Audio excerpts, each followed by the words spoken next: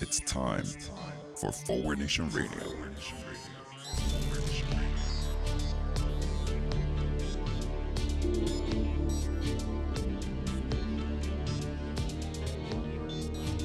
Now here he is, the host of Forward Nation Radio, David Leventhal.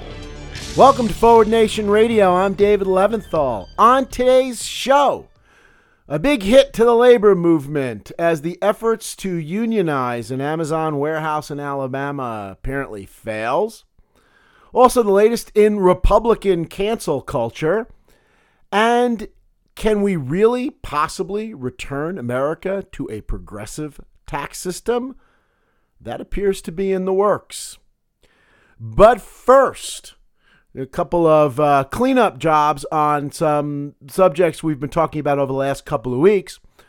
First, on the is Trump-loving Republican Congressman Matt Gaetz a sex trafficking pedophile front? Turns out, Republican Congressman Matt Gaetz sought a blanket pardon from the President of the United States, Trump, before he left office. Gee, it's a wonder, not having gotten that pardon for anything he might ever have done criminal or wrong in America. It's a wonder that Matt Gaetz supported the efforts to overturn the election to have Donald Trump remain president. At least we know now there's some legitimate motivation there, that he was hoping that with a little more time he would get the pardon he needs to allow him to perhaps continue his sex trafficking pedophilia without any responsibility whatsoever. The Onion newspaper again had it wonderfully succinctly with a headline, 17-year-old asks friend what it means when guy you like wants blanket pardon. Think about that for a moment, but don't think about it for too long, because it is fucking gross. The whole thing is fucking gross. A 30-something-year-old, this is even the grossest part, U.S. congressman who sex traffics, perhaps, girls, young girls, minors, and goes around proudly showing pictures of girls he may have paid to have sex with to his colleagues? Yeah, class act from beginning to end. No wonder the guy's a Republican. Meanwhile, not only do we learn a little bit more about Matt Gaetz and his propensities and proclivities, we've been learning this week a little bit more about his, shall we say, co-conspirator, Joel Greenberg. Joel Greenberg, the guy who faces, about 37 counts? It's hard to keep track, of criminal misconduct, including child sex trafficking and others. We've learned a little bit more about this guy, and it's never pretty. Basically, you almost have to be impressed that a guy still in his 30s manages to compile such an extensive resume of being a total corrupt piece of shit. Everywhere he has gone, his self-dealing is truly Trumpian in its scope and its scale. That this guy just an absolute total sleazebag. And remember, Congressman Matt Gaetz, the best that could be said is that he palled around with this guy, even if he wasn't sexually trafficking minors. Palled around with a guy who everything about his professional career yelled shakedown, corruption in political offices that he's had. But the most interesting new tidbit of information about classic sleazebag Joel Greenberg is apparently he is working out or has worked out an agreement with prosecutors to testify. So, how long will it be before our next update on the Matt Gaetz story includes Congressman Matt Gaetz going to prison? Wow, he's in Florida. If he goes to prison, he won't even be able to vote. He'll really have to stay a U.S. congressman at that point. But of course, he's not black, so he'll probably still be allowed to vote. More in the news on another item that we've been talking about. Of course, we've been talking extensively about the Biden infrastructure plan. As we speak, it is Monday. Biden is meeting, or perhaps finished up his meeting, at the White House with Republican Congress people today to try to discuss some kind of compromise and something that could be worked out to appeal to the Republican Party. There's a few things to break down in this story. First, they're meeting at the White House. Well, of course, Biden is the president, so he can call them there. Also, it's not a good idea to meet at the Capitol because they are still cleaning up for the fact that the constituents of the people, the Congress people that President Biden will be meeting with, their constituents, at their behest, attack the government of the United States of America. Let's just keep that in mind when we talk about the fact that the president of the United States is sitting with Republican leaders and talking about compromise. Are you listening, Senator Joe Manchin? Yes, he is compromising with people who lied about a stolen election and got their people to attack the government of the United States of America in an effort to steal an election. So, probably a good idea that they're not doing this at the Capitol. The hope is that they're going to forge a bipartisan compromise. Yes, and that's what ostensibly Democratic Senator Joe Manchin, on whose discretions the entire country holds its breath, as he basically is the United States Senate now at this point, being the 50th necessary vote that the Democrats need to do anything in the United States Senate. He says he wants more compromise. Well, so Biden is meeting with the Republican Congress people in order to talk about possible bipartisan compromises.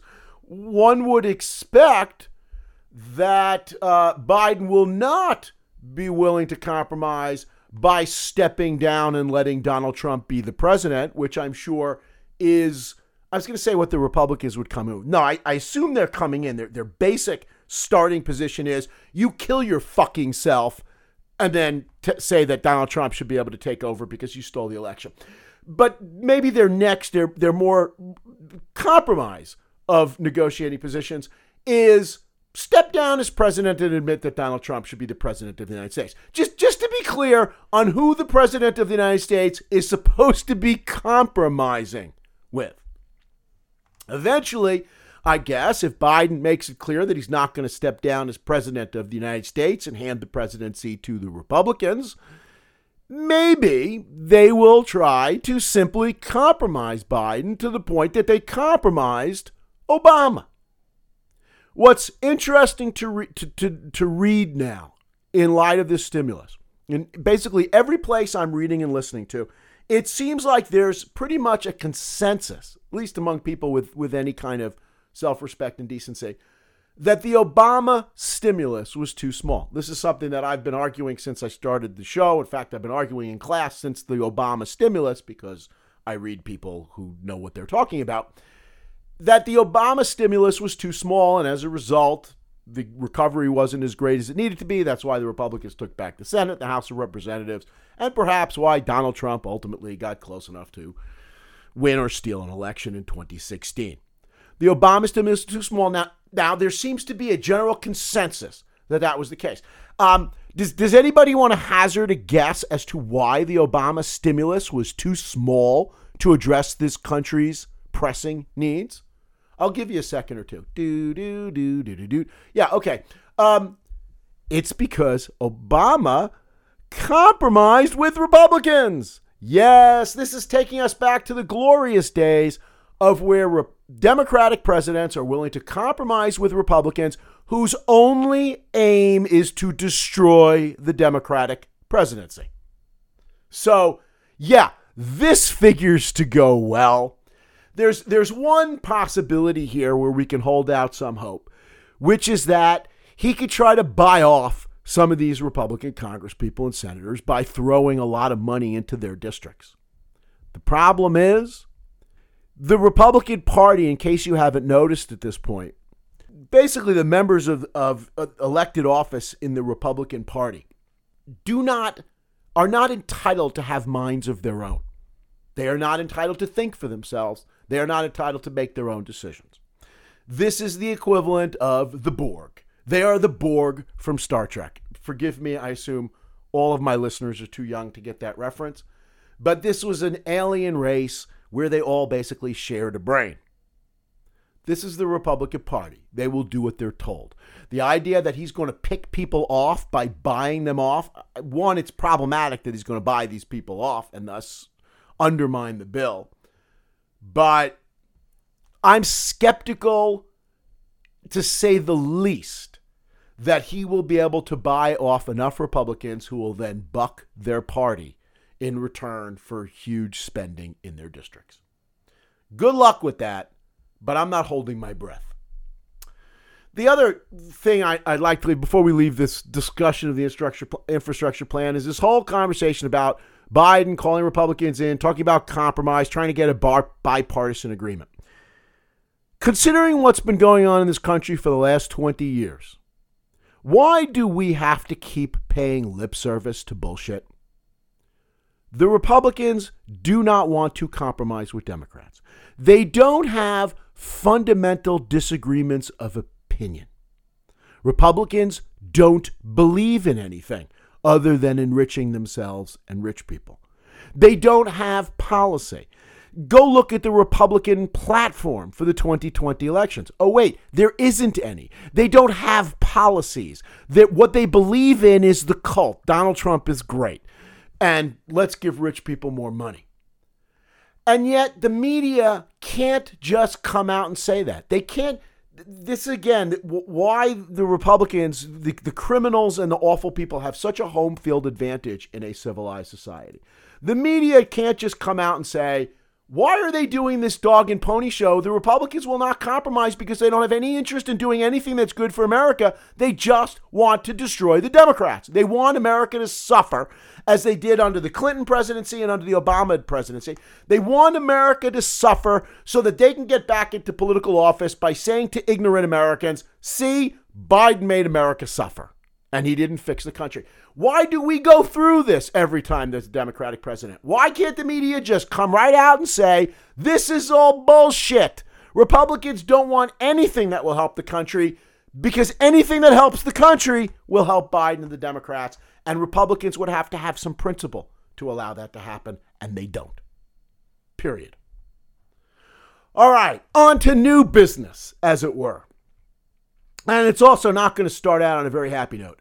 There was a lot of hope among many of us that the unionization effort in America would bounce back somewhat through a poster child event as the effort to unionize an Amazon warehouse in Alabama. This was a big deal.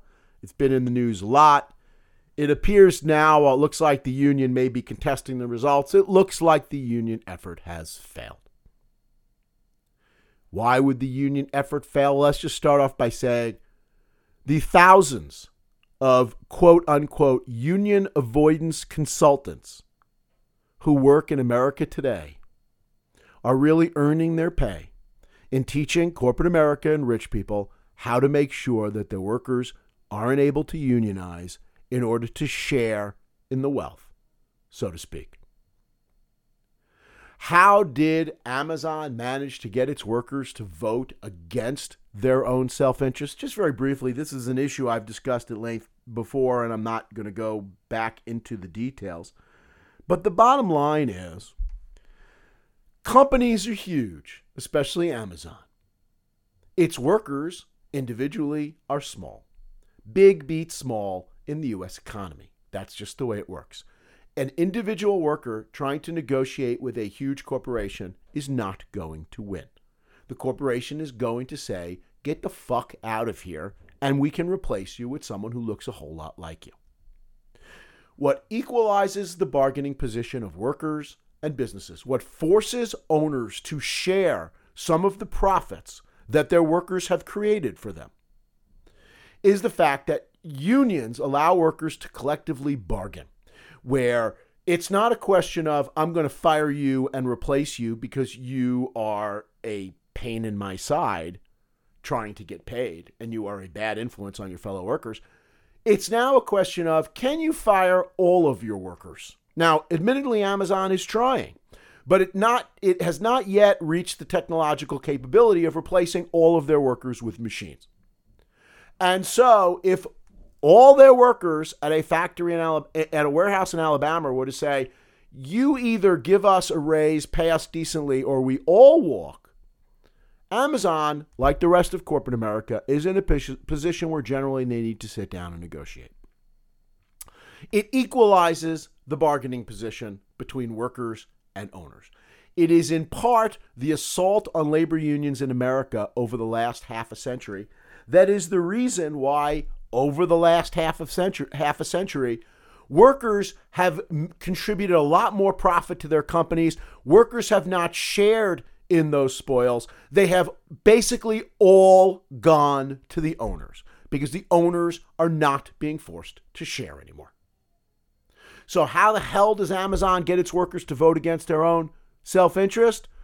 You can bet we'll be reading about this for a while, but a propaganda campaign, lying about unions as Republicans and their minions and businesses have been doing for years, lying about the corruption, and trying to pay off important people, giving them a little bit of candy in order to make sure that they don't do anything to rock the boat or upset the apple cart.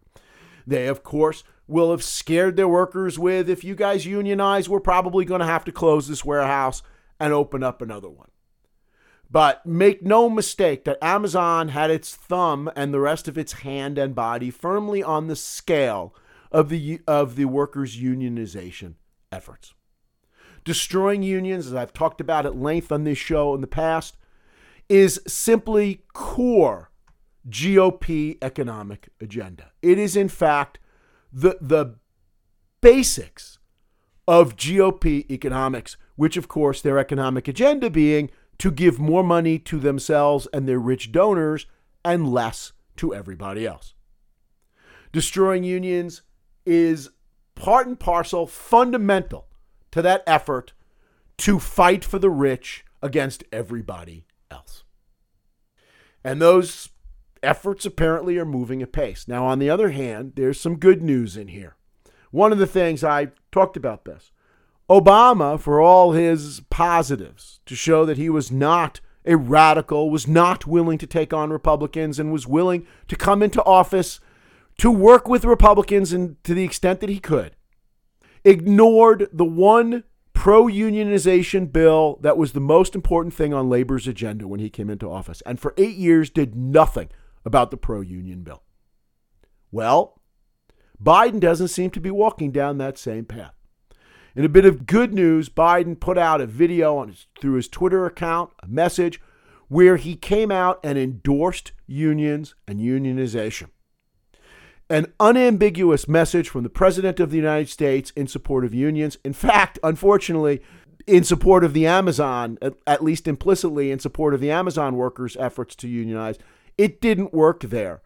But maybe it is a reminder that if Democrats refuse to work with Republicans, they actually could get things done in this country for the American people. And one of the things that Biden can do, if he tells Republicans to go shut their fucking mouths and sit in the corner where they belong, is maybe he could promote the interests of American workers by promoting the interests of unionization. Also in the news this week, cancel culture.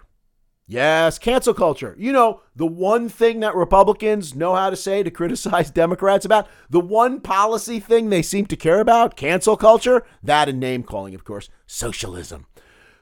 Cancel culture. Well, in the latest in cancel culture, being practiced by those ultra liberals who are all about shutting down any kind of disagreement with them or speech they don't like, liberals were engaging cancel culture against businesses. You know, liberals hate businesses to begin. Wait a minute, liberals? Oh, when I say liberals, I mean liberals like Donald Trump.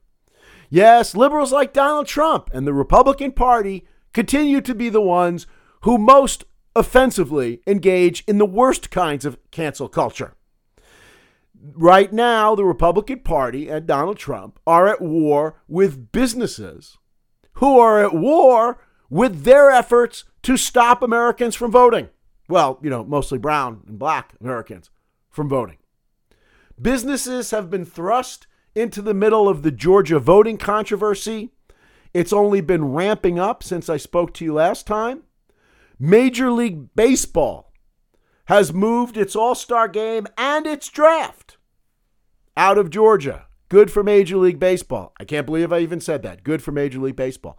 Coke, Delta Airlines, and others, huge companies located in Georgia are facing the wrath of a Republican Party that can't believe that these companies seem to be weighing in and having problems with the fact that Republicans are suppressing voting in America.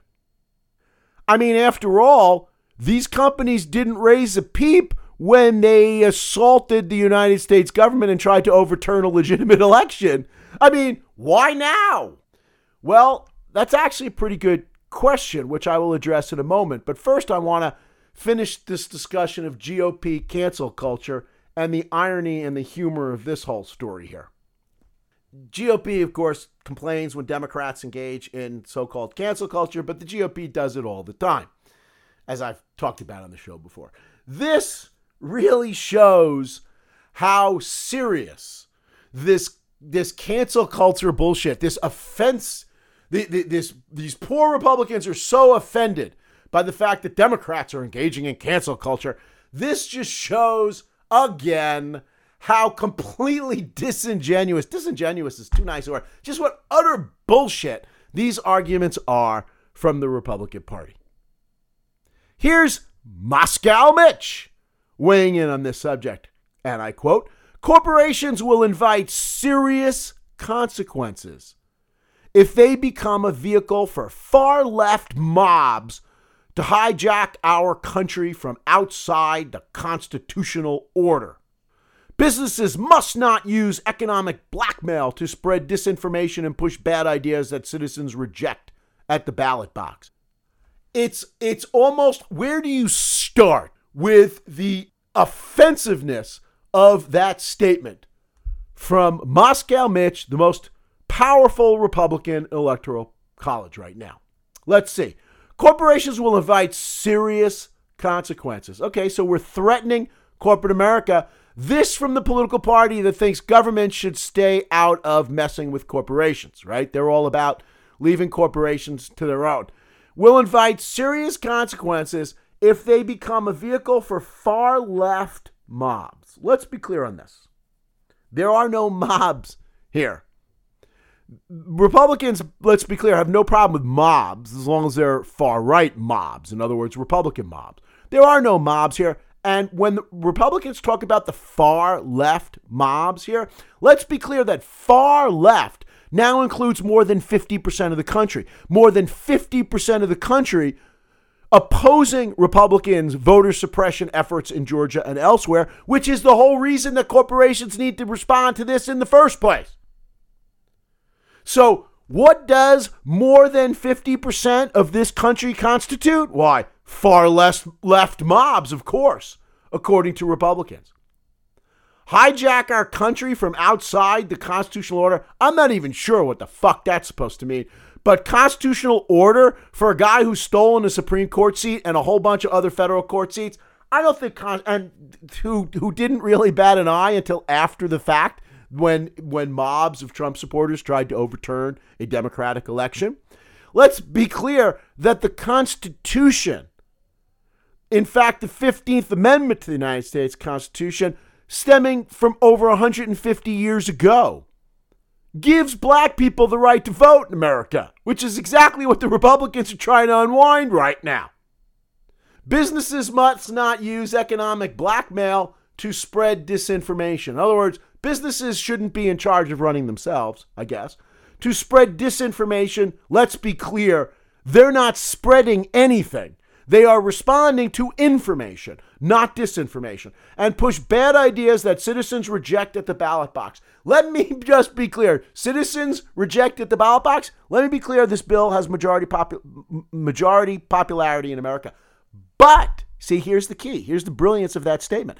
Since Republicans are preventing maybe, let's say, if Republicans can prevent 20 or 30% of Americans from getting to the ballot box, why then their citizens will have rejected this. How dare you talk about rejecting citizens at the ballot box when what you are doing is taking the ballot box away from citizens? That is specifically what they are doing. It is both a statement of how unbelievably corrupt, what a piece of human trash Moscow Mitch is that he could say this. More disturbingly, it is a statement of how much he understands his constituents to be brain dead pieces of human shit. That they will just believe every piece of stupid shit that this garbage says to them. And garbage is the word. This man is as low-life scum as exists on the planet. He is as low as his fucking voters. Businesses should know their place, according to Moscow Mitch. Let's be clear, among other things, what he doesn't like about Biden's voting bill is that it limits businesses' ability to give Republicans and Democrats massive sums of money without even identifying that they're doing it, without owning up to the fact that they're doing it. Dark money, secret donations to Republicans. Mitch has no problem with that, and he will keep collecting the money, thank you. But gosh darn it, if the businesses try to respond to what their customers want, oh man, there's going to be hell to pay. Unlike with the Republican Party, what's happening here is democracy actually matters to businesses. This is, I've said this before. If we are relying on businesses to save us from ourselves, considering that businesses are supposed to believe in nothing but themselves, this is a recipe for the end of civilization as we know it. But here's what's happening in this case. I've been talking for months about how the Republicans are trying to destroy democracy in America because they are a minority party and they don't get power unless they stop democracy. Well, it is a strange case that where democracy still matters in America, it doesn't matter with the presidency, it doesn't matter in the Senate, it doesn't matter in the House of Representatives, it doesn't matter in state legislatures either.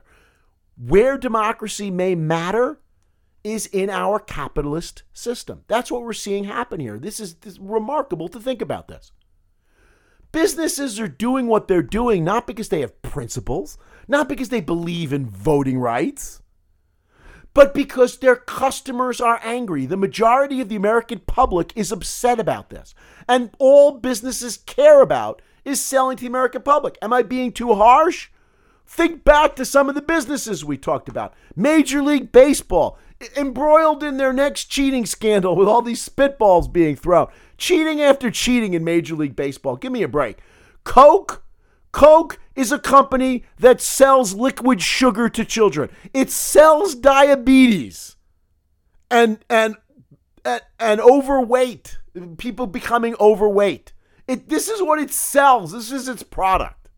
These are our moral exemplars? No, they are responding to democracy. Republicans are trying to end democracy, but for these businesses, they need their customers to give them business. And if their customers are not going to give them business because of what they do, they're going to have to switch sides. So it is the remarkable event right now that in corporate America may be the one place in America where democracy is actually being seen in action. That corporations have to respond to what a majority of their customers want. They are put between a rock and a hard place. They will try to weasel their way out of this as much as they can. They will say something to the left while at the same time giving money to the right and, I don't know, firing gay people or whatever the Republican right, whatever bigotry and shit the Republican right requires them to do. But businesses are caught between a rock and a hard place here, and they just cannot walk the line anymore. They cannot have it both ways, and what they're choosing to do is go with the majority. This is a sign of how unbelievably divided this country is, that businesses can no longer walk a line and seem to appeal to left and right. We are fragmenting as we watch. The country is breaking into two because when you have a Republican Party that is this criminal and constituents that are this stupid, this venal, this corrupt, this crazy, this evil, The center doesn't hold. Sorry. Good luck with that. Anyway, speaking of the center sort of holding, before we go, I want to spend the last few minutes on tax plans. And here we'll leave on a real positive note. What we are seeing happening in various places across America is what happens when Democrats stop working with Republicans. When Democrats say, we're done with the fucking Republicans. Instead, we're going to do what needs to be done, and we're going to do what's right. That's what's happening now. The hallmark of Republican policy for 50 years has been to serve the rich, has been to give the rich more money, to lower their taxes, to cut government spending for poor people, and to invest in America and build infrastructure, instead to give that money to rich people. Period. The end. That's where we are. If you don't agree with that, what planet are you living on? The Republicans, in addition to supporting white supremacy, they support the fabulously rich. Period. So the hallmark of their assault on government over the last 40 years, their hallmark of the GOP policy to serve the rich, has been to lower taxes on the rich. That goes part and parcel with their hallmark of assault on government over the last 40 years. The Republicans have managed to get tax cuts for rich people, give more money to rich people, by attacking government whose job it is to serve the common interest at the expense of the special interest. Republicans only representing the special interest or the fabulously rich. The hallmark of the Republican assault on government in the last 40 years has basically been this concept of starve the beast. I've reported on this a whole lot on this show. Just very briefly to summarize for new listeners. Starve the beast is we give all the government's money to billionaires. And then when Democrats take office, we say, we don't have any money to spend on the American public, which is what you would like to do. We have seen this through the entirety of my lifetime, and my lifetime spans a pretty long period of time, unfortunately. But through the entirety of my lifetime, Republicans bankrupt this country, and then when Democrats get into office, say, "Hey, we're bankrupt. You can't do your agenda." And then Democrats fix it. Republicans come back into office and cut taxes on billionaires again, and then we do the same thing over and over and over again. We've been doing this forever. It's like Charlie Brown running up and trying to kick the football at this point. This is the first serious response to this bullshit almost in the entirety of my lifetime, where in various places in America, we are pushing back against this, and Democrats are saying we've been elected to actually do something, and what we are going to do is not nip around the edges. We are going to seriously raise taxes on billionaires to pay for things that are necessary for the United States of America and the humans who actually live in it. New York is planning to raise taxes on millionaires. New York Governor Andrew Cuomo, who seems a lot more sympathetic when he is weakened and pathetic, has finally given in to progressive demands to slightly raise taxes on millionaires so we could pay for things in New York City. Millionaires loving to come to New York City, loving to buy apartments in New York City, which most of the time they don't live in, but not having any interest in actually supporting the city in which they own property. But of course, the big tax plan is the Biden national plan to pay for investing in America. And unlike Clinton and unlike Obama before him, he's not really tinkering around the margins right now. He is actually talking about raising taxes on rich people. Raising taxes not nearly to levels that we've seen for decades in this country while we were growing a middle class in the post-World War II era. Not nearly to those kind of progressive levels where America thrived because of the fact that we had a progressive tax system in part. But nonetheless, to actually raise taxes on rich people and the corporations that keep feeding them their money. So I want to go over some of the most salient features of the Biden national plan so that you can get behind it in case there's any way to put a gun, metaphorically speaking, not literally speaking, against the heads of Republicans to see if there's any chance at all that the Democrats could actually pass this bill to invest in America and have rich people pay for it. First, raise the corporate tax rate to 28%. from the, 21% I think it was lower to, from 35% before Trump. So we're not even getting here. We're not even getting it back to where it was in 2016 when it was 35%. Now, the argument to cut taxes was, of course, supply side, it'll invest it, it'll trickle down America. All that was bullshit. It never happened. It was bullshit. We knew it wasn't going to happen before they even raised it, because it's never happened. But the argument was that American corporations can't compete because they pay too high a tax rate compared to the rest of the world. Let's be clear that U.S. corporations pay a low tax rate compared to the rest of the world. Also, the United States raises less corporate tax revenue as a share of economic output than almost all other advanced economies, according to the Organization for Economic Cooperation and Development. Our corporations pay less in taxes because of deductions and loopholes and all kinds of things written in the law to let them pay a lot less than the stated rate. And as a result, America has less money to spend on its people than other countries. So we should fix that. Let's raise the corporate tax rate to 28% as a start. Well, it is just a start, because part of the tax plan is also ensuring that big firms will pay at least 15% in taxes. Many large companies pay far less than the current tax rate of 21%. Frequently, they pay absolutely nothing. Trump Organization, anybody? Many large companies pay little or nothing in taxes, despite the stated rate. Kind of like humans in America face an alternative minimum tax in case you've figured out so many deductions and loopholes and ways to hide your money that your tax rate gets below a certain point. There's a minimum that you have to pay based on what income you brought in. Well, he's talking about doing some version of this with regard to the biggest corporations in the world. In fact, the White House wants to oppose they'll love this, a 15% minimum tax on what's known as book income. Book income, this is the part you'll love, is the profits firms report to investors but don't use to calculate tax liability. So in other words, just so we're clear on what's happening, businesses go to investors and say, hey, we made $3 trillion last year. We are fucking great, and I deserve a bigger bonus. And then they turn around and they say to the IRS, oh my God, we lost money this year. We deserve tax refunds. This is seriously what happens. They have two sets of books. One they give to investors and one they give to the IRS. Sure, that makes sense.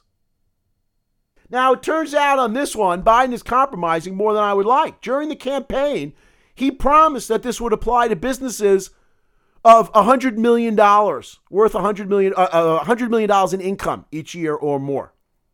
And in fact, now his policy is limited to $2 billion in income. So only corporations that have more than $2 billion in income in a year will have to pay this 15% minimum tax. Anybody want to take a few moments right now? You could put this on pause and you could cry over poor Jeff Bezos and poor Mark Zuckerberg and all the other poor billionaires who might see a little bit of their money go to pay for America. Biden also is in favor of strengthening a global minimum tax. Why is this important? There is a race to the bottom in this country and in the world where corporations move their profits to whatever global location taxes them the least on those profits. Now, here's a couple of important things to remember.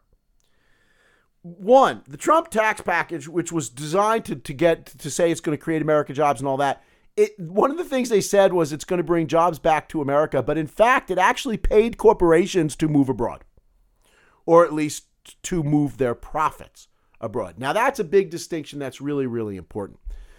It's not even a question that corporations move abroad to these low-tax countries. They just move their profits abroad. It's not like Americans really lose jobs because all of a sudden Amazon or Apple locates its patents in Ireland so it doesn't have to pay taxes on all the income it derives from its patents.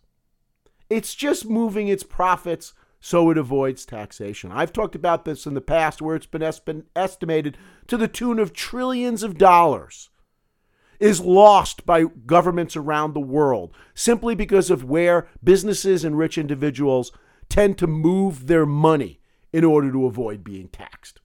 This would increase the amount that's currently being charged in the United States for businesses that move their taxes abroad, and would actually discourage businesses from moving profits overseas to avoid taxes. It would stop this race to the bottom where countries around the world had an incentive to try to attract corporations and corporate investment and corporate dollars and probably just corrupt payoffs by lowering their taxes so businesses can locate their profits there. His bill will punish United States companies that headquarter in low-tax countries. A provision of the plan known as SHIELD, stopping harmful inversions and ending low-tax developments. Inversions are where, like the double Irish, where American corporations figure out ways to move their profits abroad. Well, again, part of his bill is going to punish corporations for moving their headquarters abroad solely for tax purposes without actually moving anything.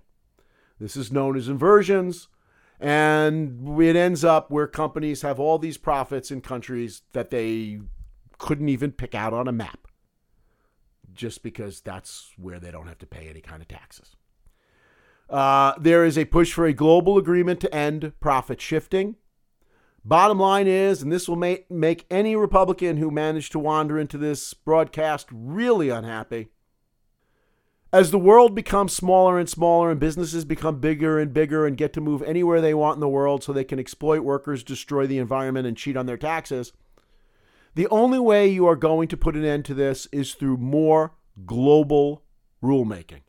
Global cooperation, global agreements to prevent companies from doing this. This is something I've been arguing about for years and years, since before I started doing this show and my teaching. I was arguing about this.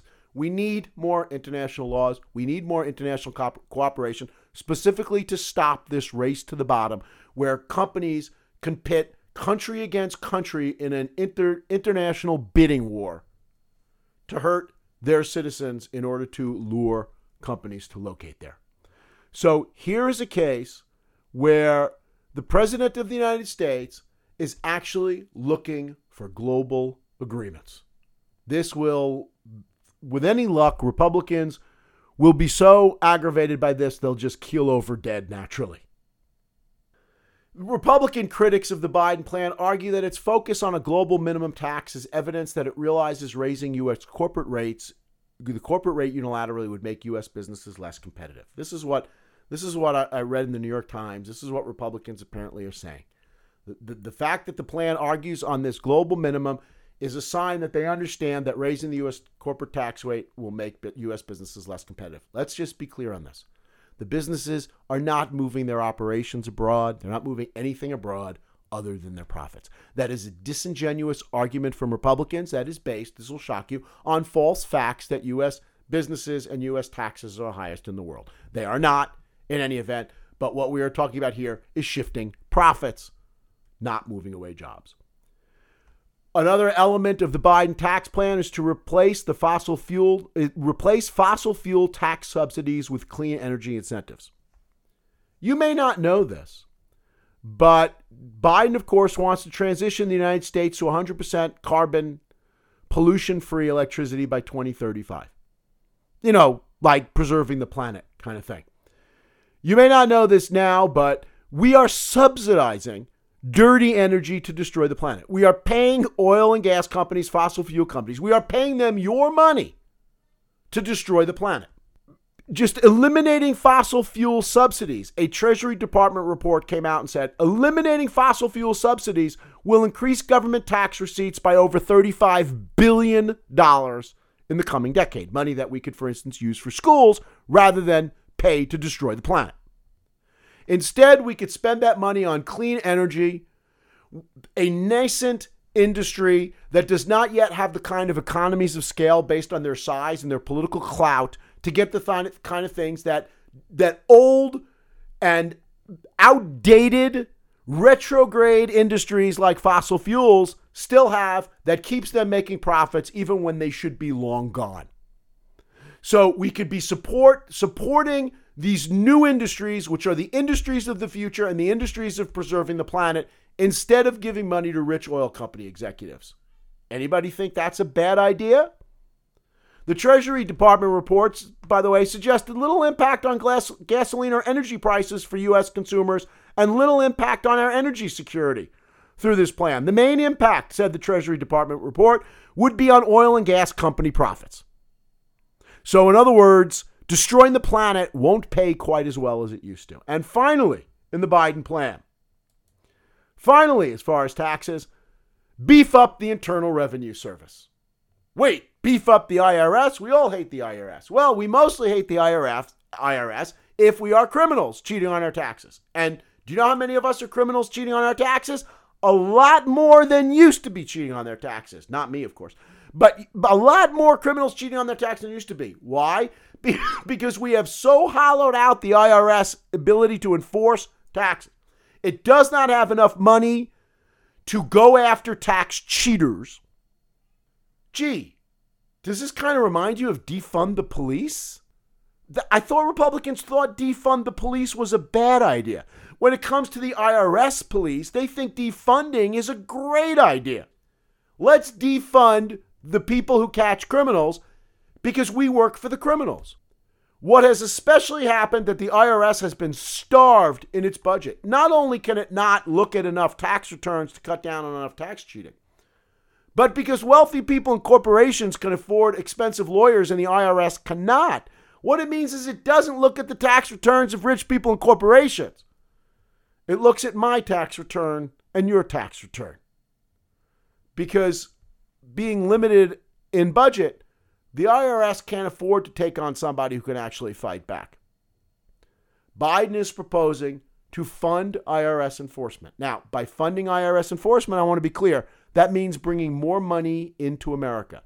Because every IRS agent who is hired to catch tax cheats way more than pays for herself in the amount of money that she brings in for the federal government. This is the Biden tax plan. Spend some time thinking about all the aspects of it that you don't like. Anyway, you'll have a week or so to think of it before you are inclined to listen to another show. I will see you at some point around then. Until then, take care and be safe and have a good week. You've been listening to Forward Nation Radio with David Leventhal.